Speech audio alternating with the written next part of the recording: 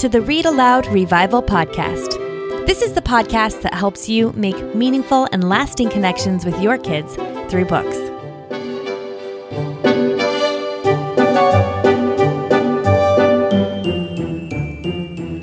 Hello, everybody. Sarah Mackenzie here. You've got episode 150 of the Read Aloud Revival Podcast.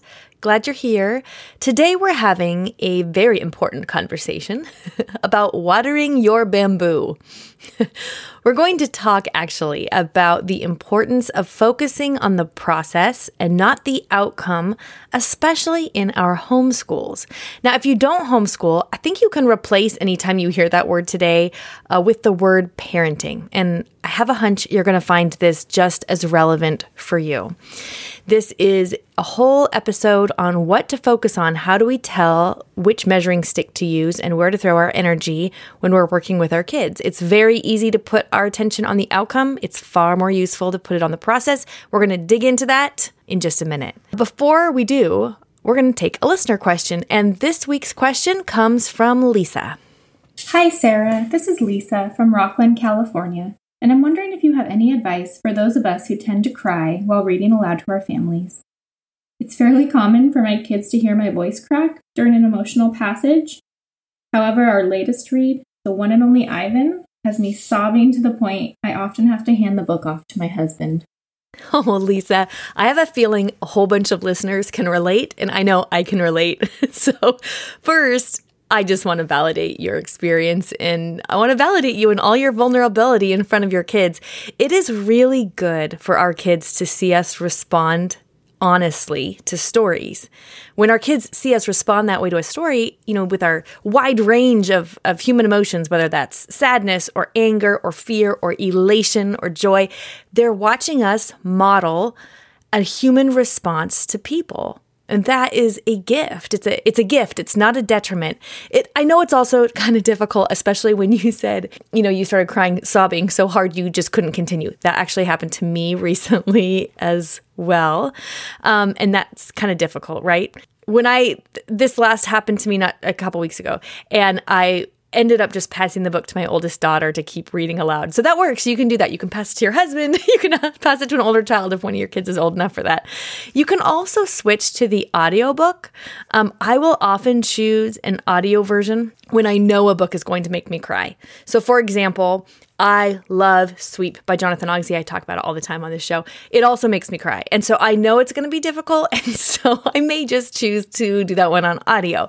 And if you know a book is going to make you respond that way, it can be helpful to do it on audio. But a lot of times the books actually surprise us, right? Or our reactions sometimes surprise us, and you don't expect it, can't predict it. You can also switch to an audio just for a couple of tough chapters. If you can grab the audiobook from your library, or, an Audible version or some other kind of audio version, you can just get through those difficult chapters by switching over to the audio. But I don't think you have to. I mean, if that makes you more comfortable, if it makes it feel more doable, then that's great. But I want you to know that one of the best reasons for reading aloud with our kids is to give them the gift of walking a mile in another's shoes through the characters of the books we read. And you are modeling that empathy and compassion when you respond honestly, even if it's hard for your kids or they act annoyed or they seem frustrated, and they might actually sincerely be frustrated.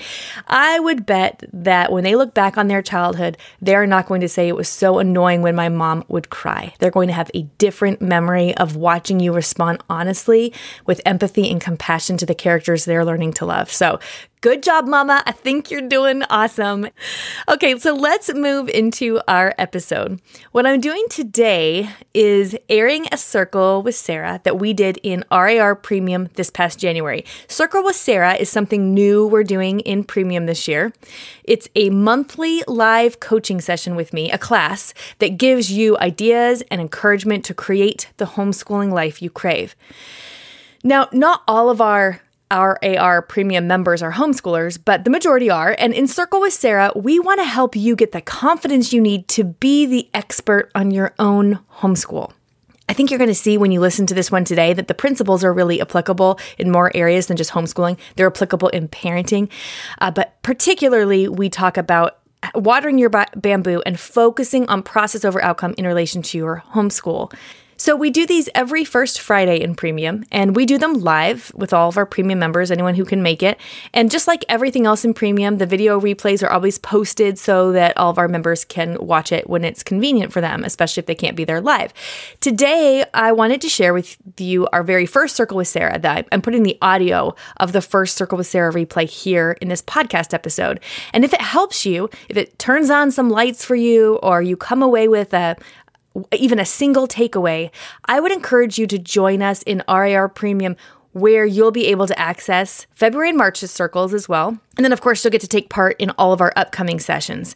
Our next one is happening the first Friday in April, and we'll be talking about how to teach the child in front of you, because we're teaching children, not curriculum. And we're also going to be digging into any benefit syndrome in our homeschools, which I think is the main culprit for why a lot of us feel overwhelmed and like there's too much to do and not enough time to do it in. What our goal is, you'll hear me say this in the circle, is to knock over one small domino at a time so that you can slowly, methodically, and over the course of the next year and over time, you can become the expert on your own homeschool and create a homeschooling life you love. Without further ado, let's listen in on the Circle with Sarah. Water your bamboo, how to focus on the process, not the outcome, in your homeschool.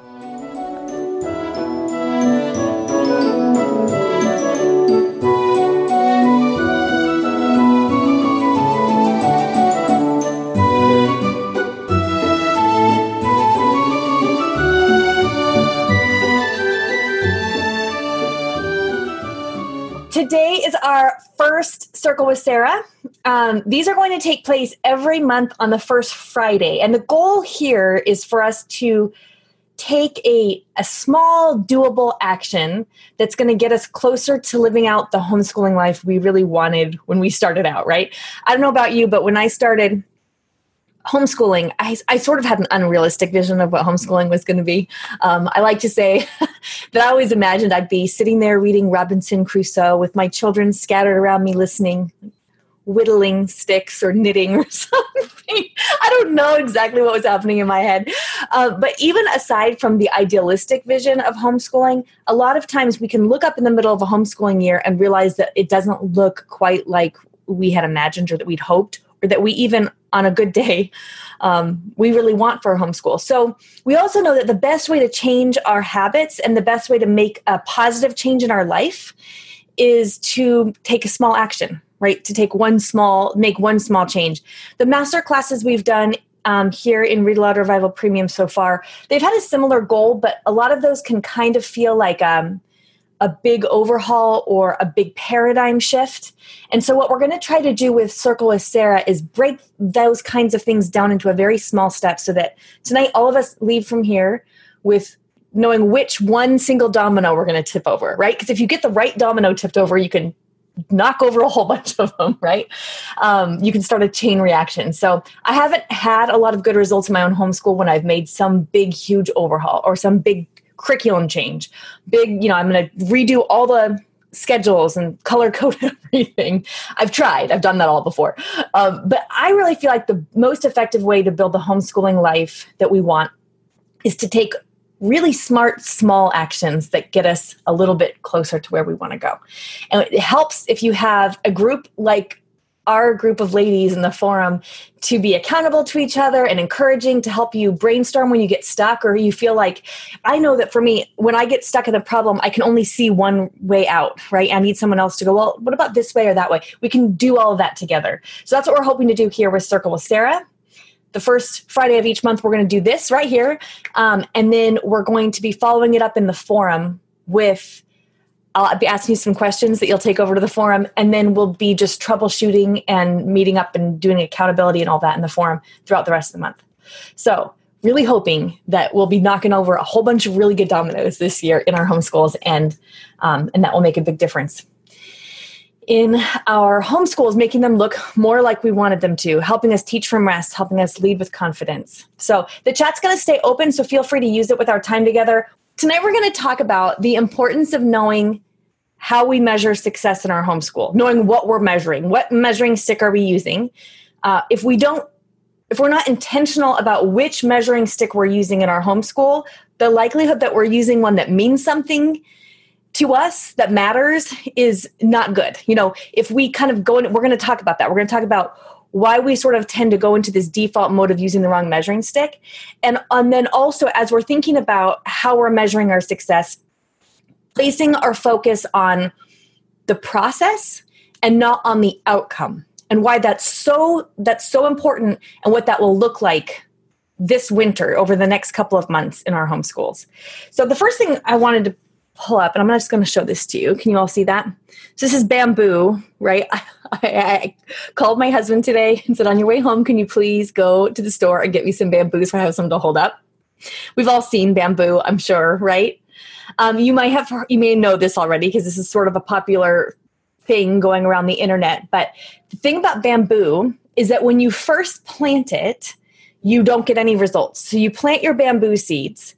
They're not like radishes. Radishes are awesome to plant with small kids because they sprout almost right away. Within a day or two, you'll see like a little something coming up through the dirt. A few days, I guess. Pretty fast. Bamboo is not like radishes. They're not like flowers. They're not like tomatoes. With a bamboo seed, you plant it and you water it, and you have to kind of faithfully protect the area that you planted it in. And nothing happens for day over day, week over week, month over month, year over year. Really, it takes 5 years from the time you plant a bamboo seed. Whoops, I'm spilling water on myself. It takes 5 years from the time you plant a bamboo seed until you see a shoot come up through the soil. For 5 years, you see nothing. But you have to stay faithful. You have to keep watering and keep protecting because things are happening. You just can't see them. What's actually happening is the bamboo is creating a really complex root structure. And you can't really see it because they separate it from its main root structure at the store, or before they ship it. But I don't know if you can kind of see. It has a very complex root structure that goes really, really far and deep. I guess you can't really see that on camera.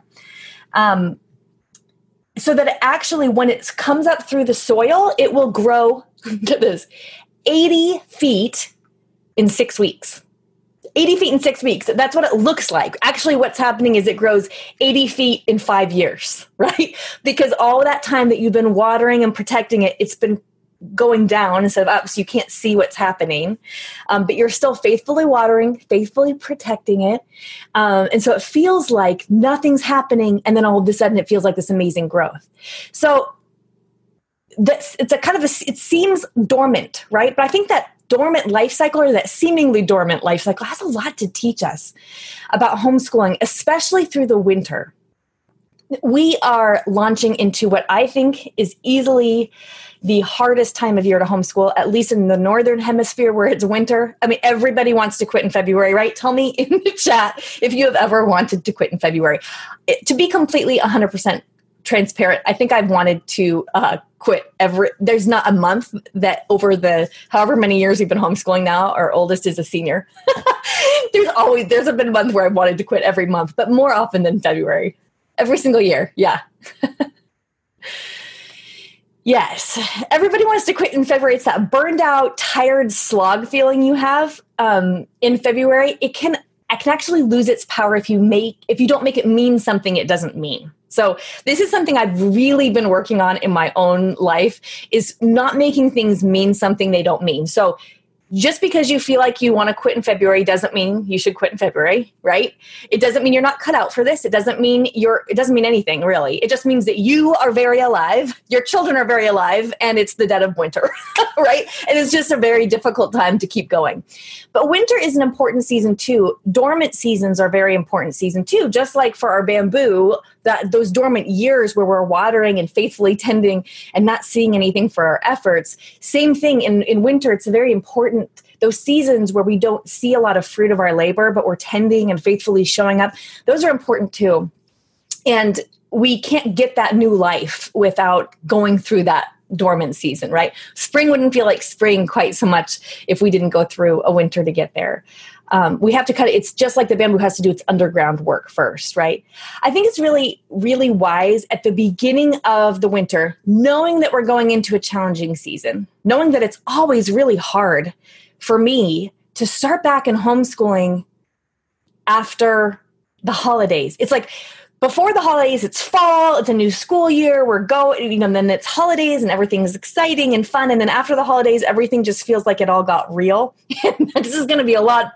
It's cold and we're inside all the time. The kids are climbing the walls and I'm climbing the walls, and it can be really difficult. So I think it's super smart to help us think the beginning of winter right now, after the holidays, but before we dive really deep back into school.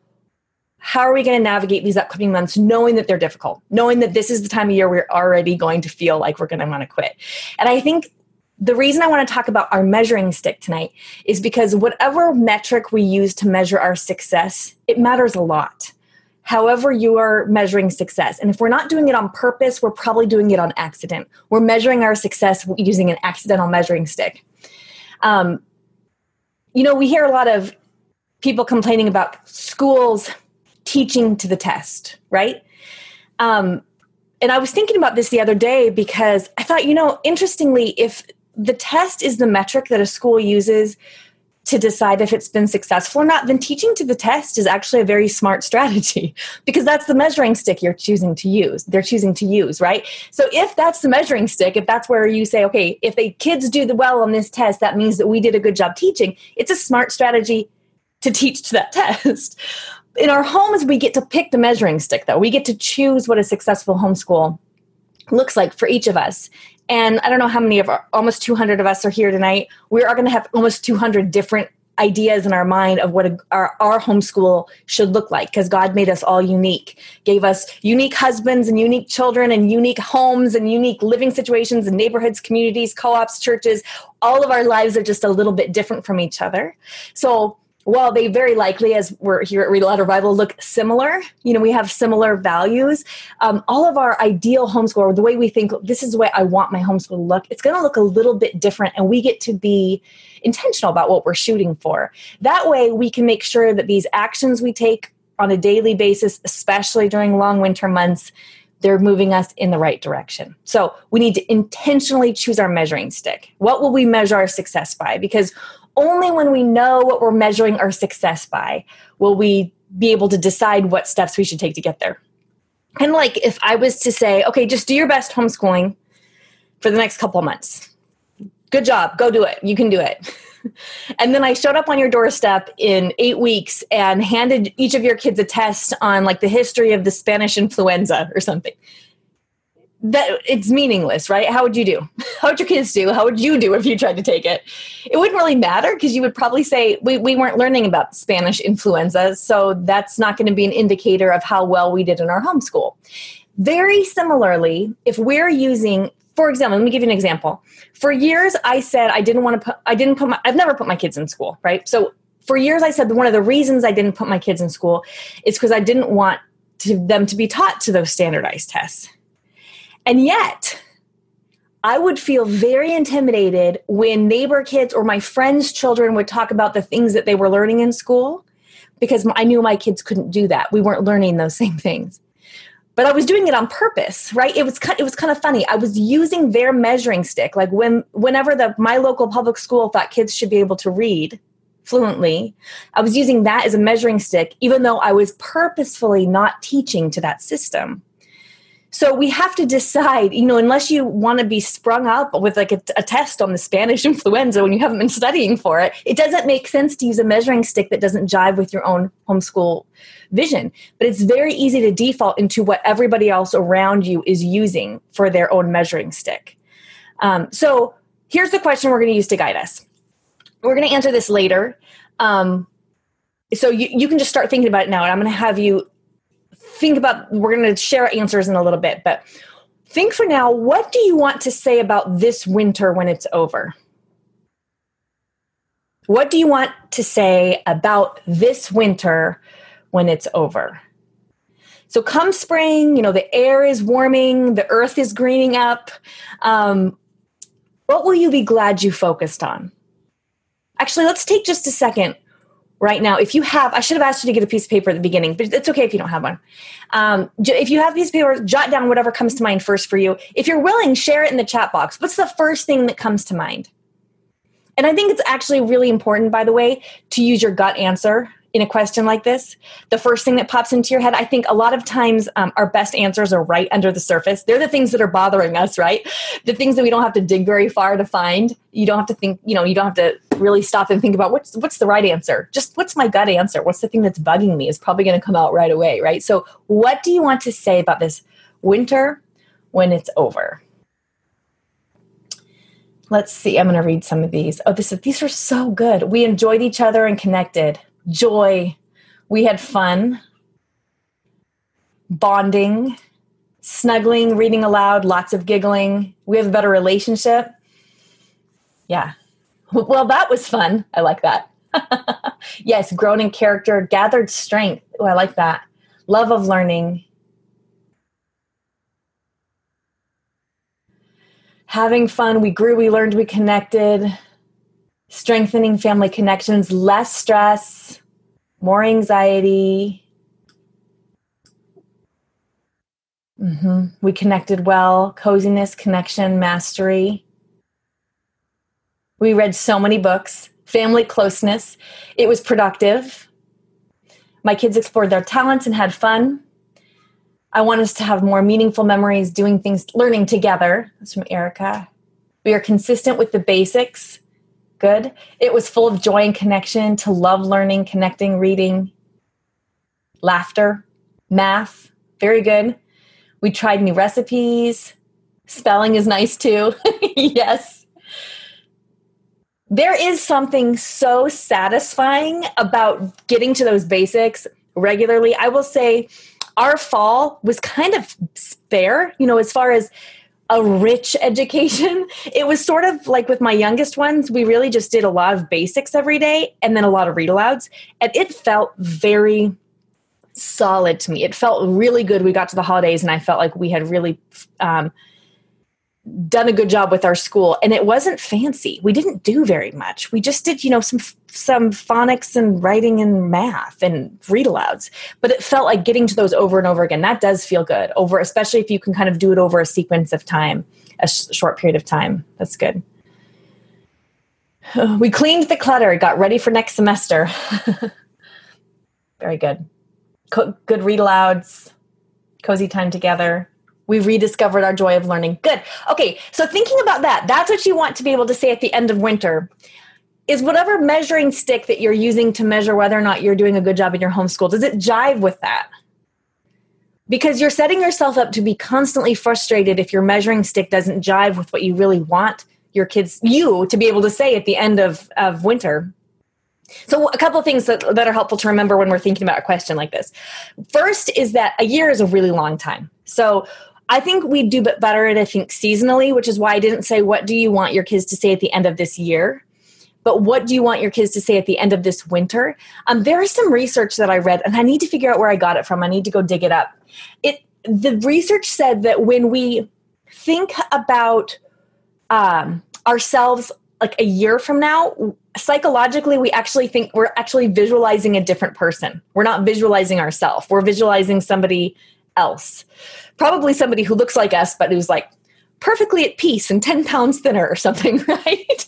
So we're not visualizing ourselves because it's almost like we can't picture ourselves out that far. If you were to say, what do you want your life to look like 10 years from now? That's really hard for me to, I can kind of imagine, but it doesn't feel like me today. It doesn't feel like the thing that I'm doing today is making a difference that far out, right?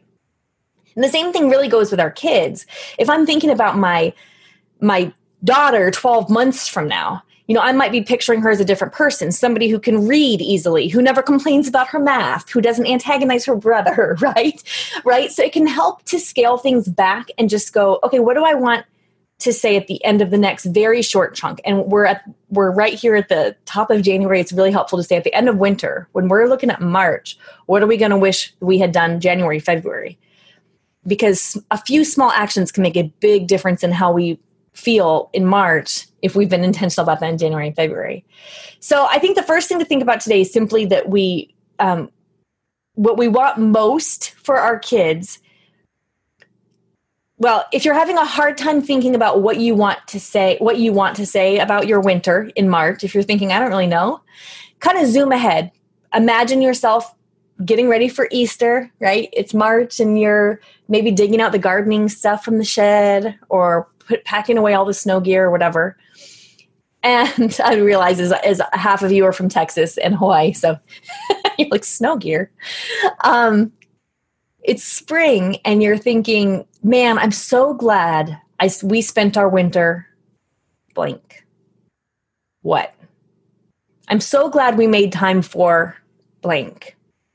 What can you imagine yourself saying? That's the first thing, is just realizing it needs to be like a small amount of time so we can make a difference like in our daily life now. And then the second thing is we want to think about process, not outcome. This has been a huge learning challenge for me. Going back to our bamboo, if we were focused on the outcome, then those 5 years that we were watering the seeds and protecting the space and trying to protect this plant, we would feel like we were failing even though we were doing all the right things, even though we were actually doing exactly what our bamboo needed to grow well, to grow at all, right? So similarly with our kids, we don't want to look at the outcome and decide whether or not it's working, whether or not whatever it is we're doing is working. Our parenting, our homeschooling, whether any of it's working, because checking for instant outcomes just doesn't work when it comes to human beings. We're more like bamboo than we are like a radish, right? There's not like an instant outcome. You can put your child on a timeout for hitting her brother, and that doesn't mean she's never going to hit her brother again. It probably will happen again, maybe in 5 minutes even, right? Because there's no instant outcomes. We're the same way. We say, that's why we make these New Year's resolutions. And then we break them by January 3rd, right? Because there's no instant outcomes because we're human. That's how God made us. That's part of the beauty of humanity and being an image of God. But it means that we have to make sure that we are laser focused on the process, the watering, and not on the outcome, the way it looks, or what looks like success, right? Because otherwise we will get really distracted by feeling like our small actions aren't making a difference. Let me give you some practical examples. Some of you said that what you wanted was reading, like lots of good books. So let's say you're thinking in winter, at the end of winter, I want to say we read some really good books together. So you pick a good book. Johnny Tremain. Let's say Johnny Tremain. I don't know if any of you read that. You want to tell me in the chat? By Esther Forbes, Revolutionary War. Okay. By the way, here's a quick tip for you. If you're looking at a book and you're thinking, I don't know how long this is going to take us to read, you can go look at the audiobook version online on Amazon or whatever. Look at the audiobook version and see how long it takes the narrator to read it. You might cut it a little bit. So for example, I just happen to know Johnny Tremain takes, I think, almost 9 hours as an audiobook. So you could probably read it in about 8. You're going to read a little faster than an audiobook does, because audiobooks are purposefully slower. So even if you're trying to read kind of slow, you're going to read it slower than an audiobook. So you can go, okay, if I want to read Johnny Tremain, I know I'm looking at about 8 hours of reading aloud. The point is not to get done with Johnny Tremain. The point is not to finish the book. The good things actually happen while you're reading it. Now, if you're anything like me, I have to really remind myself of that, because checking it off the list feels like the win. The win is actually reading the book. It's not being done reading the book. Does that make sense? Or we could do this with memory work too. So let's say that you decide your kids are going to memorize Paul Revere's Ride, or I don't know, American presidents, or something geographical, okay? Some kind of memory work. The point isn't to finish memorizing the American presidents or whatever it is, Paul Revere's Ride. The actual good things happen when they're reciting it.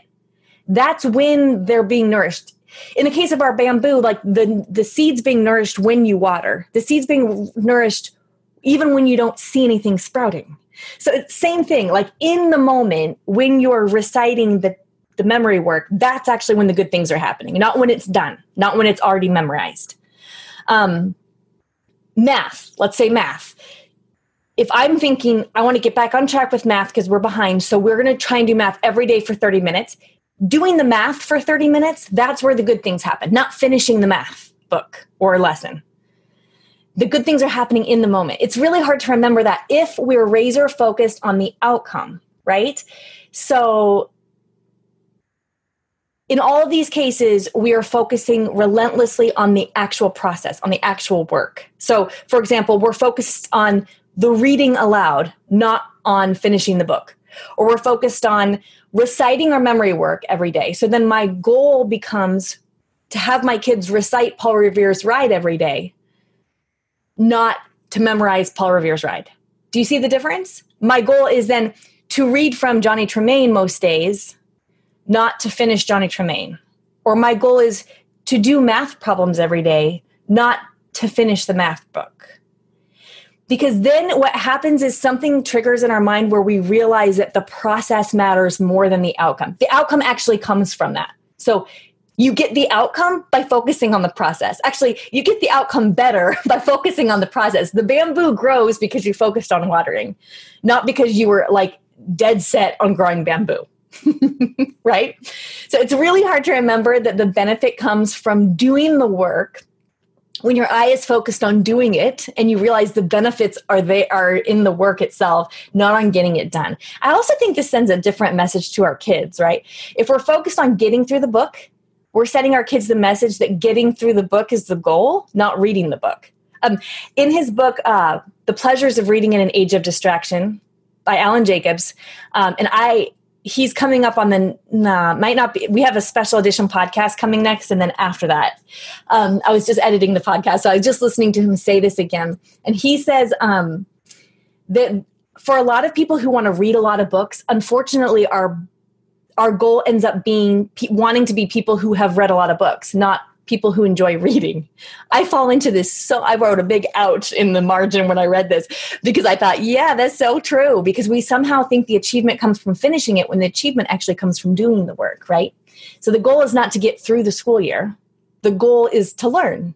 And learning is the work we're doing throughout the year. That's the process. So it's really important, I think, if we just go, okay, so when I know what I want my kids to do this winter, when I know what I want to say about this winter when it's over, how can I focus on the process and not the outcome? So let's circle back to those questions.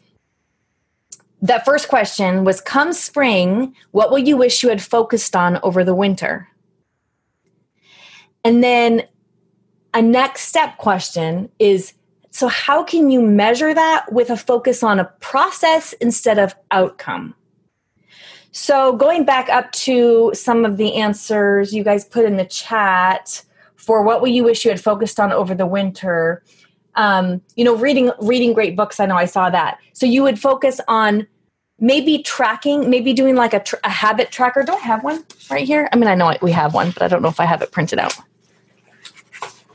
Oh, maybe my process should be cleaning my desk, you guys. We have one of those year at a glance. You can find it in membership under the resource library. One of those year at a glance calendars where you can check off every day. So if one of your goals is at the end of winter, I know we're going to want to say we read a lot together, then just saying we're going to read for at least 15 minutes on as many days as possible and check off those days. That's a good way to focus on the process instead of focusing on finishing this book by this date. Does that make sense? Or if your goal is, I'm trying to think of some other examples. So tell me another thing. Tell me in the chat, what's another thing besides reading that you'll wish you had focused on over the winter? Okay, Jane says exercise for you. Oh my goodness, yes. Me too. You put exercise daily. And I'm finding exercise to be really important for my mental health, for me just to like stress relief, right? Again, instead of me focusing on achieving a certain weight or fitting into a certain pair of jeans, which would be outcomes of exercise, right? Just showing up for the exercise is where the good happens. So me measuring that, maybe ticking off as many days, building that habit of exercise.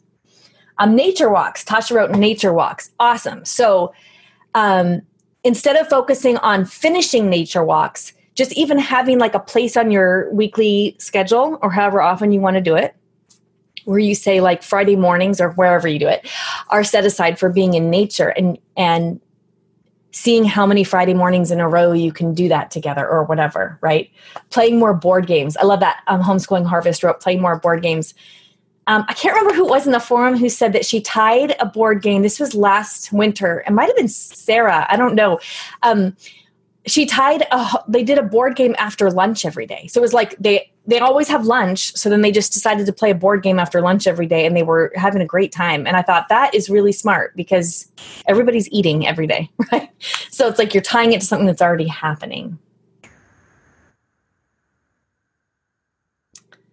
Oh, Jolie wrote quality time with each child weekly. So good. So again, focusing on these are, and the thing is a lot of times the things that matter most to us actually seem to pair up better anyway with focusing on process instead of outcome. That's just kind of how it works, because the things that matter most to us in our group, they tend to be relationship based because we all have a very similar value of really wanting to have good, warm connections with our kids. And so those kinds of relationship-based goals are never outcome-based anyway. They're never something you can cross off and be like, I read 10 books. Like, it doesn't work like that, right? It's more about showing up time after time. I remember someone saying at the end of winter, they wanted to say they had showed up for their basics faithfully. I can't remember how they wrote it, but, and similarly, I think if you wanted to try and focus that on process instead of on outcome, again, you might want to have some kind of a habit tracker where you're just focusing on whatever your basics are. If you say they're like math, reading, spelling, whatever they are for you, math, reading, writing, whatever they are, or however you organize it in your homeschool.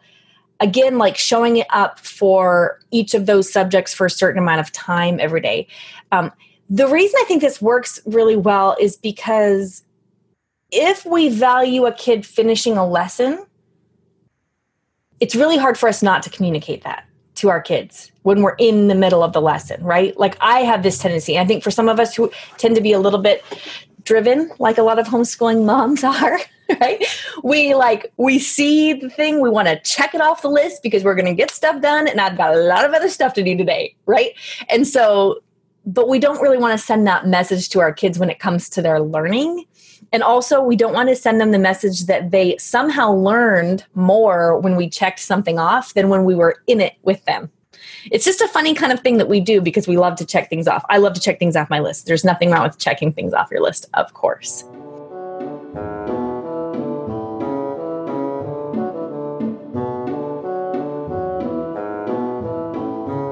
So there you have it. What'd you think? If you have a takeaway or you even had one little light bulb moment, I would encourage you to join us in RAR Premium. We're doing this every month and it is super fantabulous. So we are loving it. We're hearing really good feedback from everybody in RAR Premium that this is making a huge difference in their homeschool, even though what we're concentrating on each month is one small shift. Those little tiny shifts can make a huge difference in how much you're enjoying your homeschool and how smoothly things are going for you. So definitely join us. Go to rarpremium.com. You can sign up there. We have a 30-day money-back guarantee, which means you can sign up. You can join us, for the month or for the quarter or for the year, whatever amount of time you want to sign up for. And in 30 days, if you think, you know what, this isn't the kind of fit I thought it was going to be, can I please get my money back? And of course, no problem, no questions asked. So there's no risk to try it. We would love to have you in Premium, and we think it's going to make a difference in your homeschool. All right, let's hear from the kids. Now it's time for Let the Kids Speak. I love this part of the podcast because kids share the books that they've been loving lately. Hi, my name is Ruth, and I am 7 years old. I live in Firestone, Colorado. It's hard to pick out a favorite book, but I would say my favorite book is Pitching a Treat because I like dramatic things and problems. I also like to hear about disabilities to think about how I could help. I think this book is great for people of a variety of ages, young and old. This is how much I like this book. On a scale of 1 to 10, I give it 15. Hi, my name's Eli. I live in Firestone, Colorado, and I'm 5. What's your favorite book, Eli? Little Robot by Ben Hatke. What's your favorite part in the book? The part when the bad robot that turns mad to nice. The big mean robot becomes a nice robot. Yeah. What is your name? I'm Lydia. And how old are you? 2. And where do you live? I live Firestone, Colorado. Okay. And what is... Colorado. Okay, thank you. What is your favorite book? Foxy book. And Are You There, Little Fox? Yes, it's called Are You There, Little Fox from Usborne. And what is your favorite thing about the book? I like tracing my finger on it. Thank you. Very nice. Say goodbye. Goodbye. Hello, my name is Elam. I am 12 years old. I live in the suburbs of Chicago. My favorite read aloud is Where the Red Fern Grows by Wilson Rawls. My favorite part is when Billy goes to the post office to pick up his dogs. Hello, my name is Hannah Mariah. I am 14 years old. I live in Illinois. My favorite read aloud is The Hiding Place by Corrie ten Boom. From this story, I learned to trust God and be faithful in hard circumstances. Hello, my name is Raleigh. I live in Kentucky, and I am 11 years old. My favorite 3 series are Hank the Cowdog, Boxcar Children, and the Pendlewicks. I like them because they are really good audiobooks and they're funny. My name is Caden. I live in Kentucky. And my favorite 3 series is Hank the Cowdog, Pendlewicks, and Mercy Watson. I like them because they're funny. And how old are you? 5. Hi, my name is Lily. I'm 4 years old. I live in New York, California. My favorite book is Baby Bear, What Do You See? I like it because of it. My name is Nicholas. I live in New York, California. I'm 7 years old. My favorite book is The Secret Birthday Message by Eric Carle. I like it because the boy goes on an adventure to get his birthday present. It's a great book. Hi, my name is Natalie, and I'm 10 years old, and I live in Yucaipa, California. My favorite book is Harry Potter and the Chamber of Secrets by J.K. Rowling. I like this book because it has magic in it, and the characters are a little sneaky. Cheers! My name is Renee, and I'm 12 years old. I live in Yucaipa, California. My favorite book is Harry Potter and the Prisoner of Azkaban by J.K. Rowling. I like it because it's a wonderful story full of fun, adventure, and loyal, lovable characters. I'm not going to say my favorite part for those who have not read it yet, but I love the magic of the story, and I think people continue to love this book for a long time. Thank you so much, kids, and thank you for listening to this episode of the podcast. I'll be back in 2 weeks with another episode just for you. In the meantime, go make meaningful and lasting connections with your kids through books.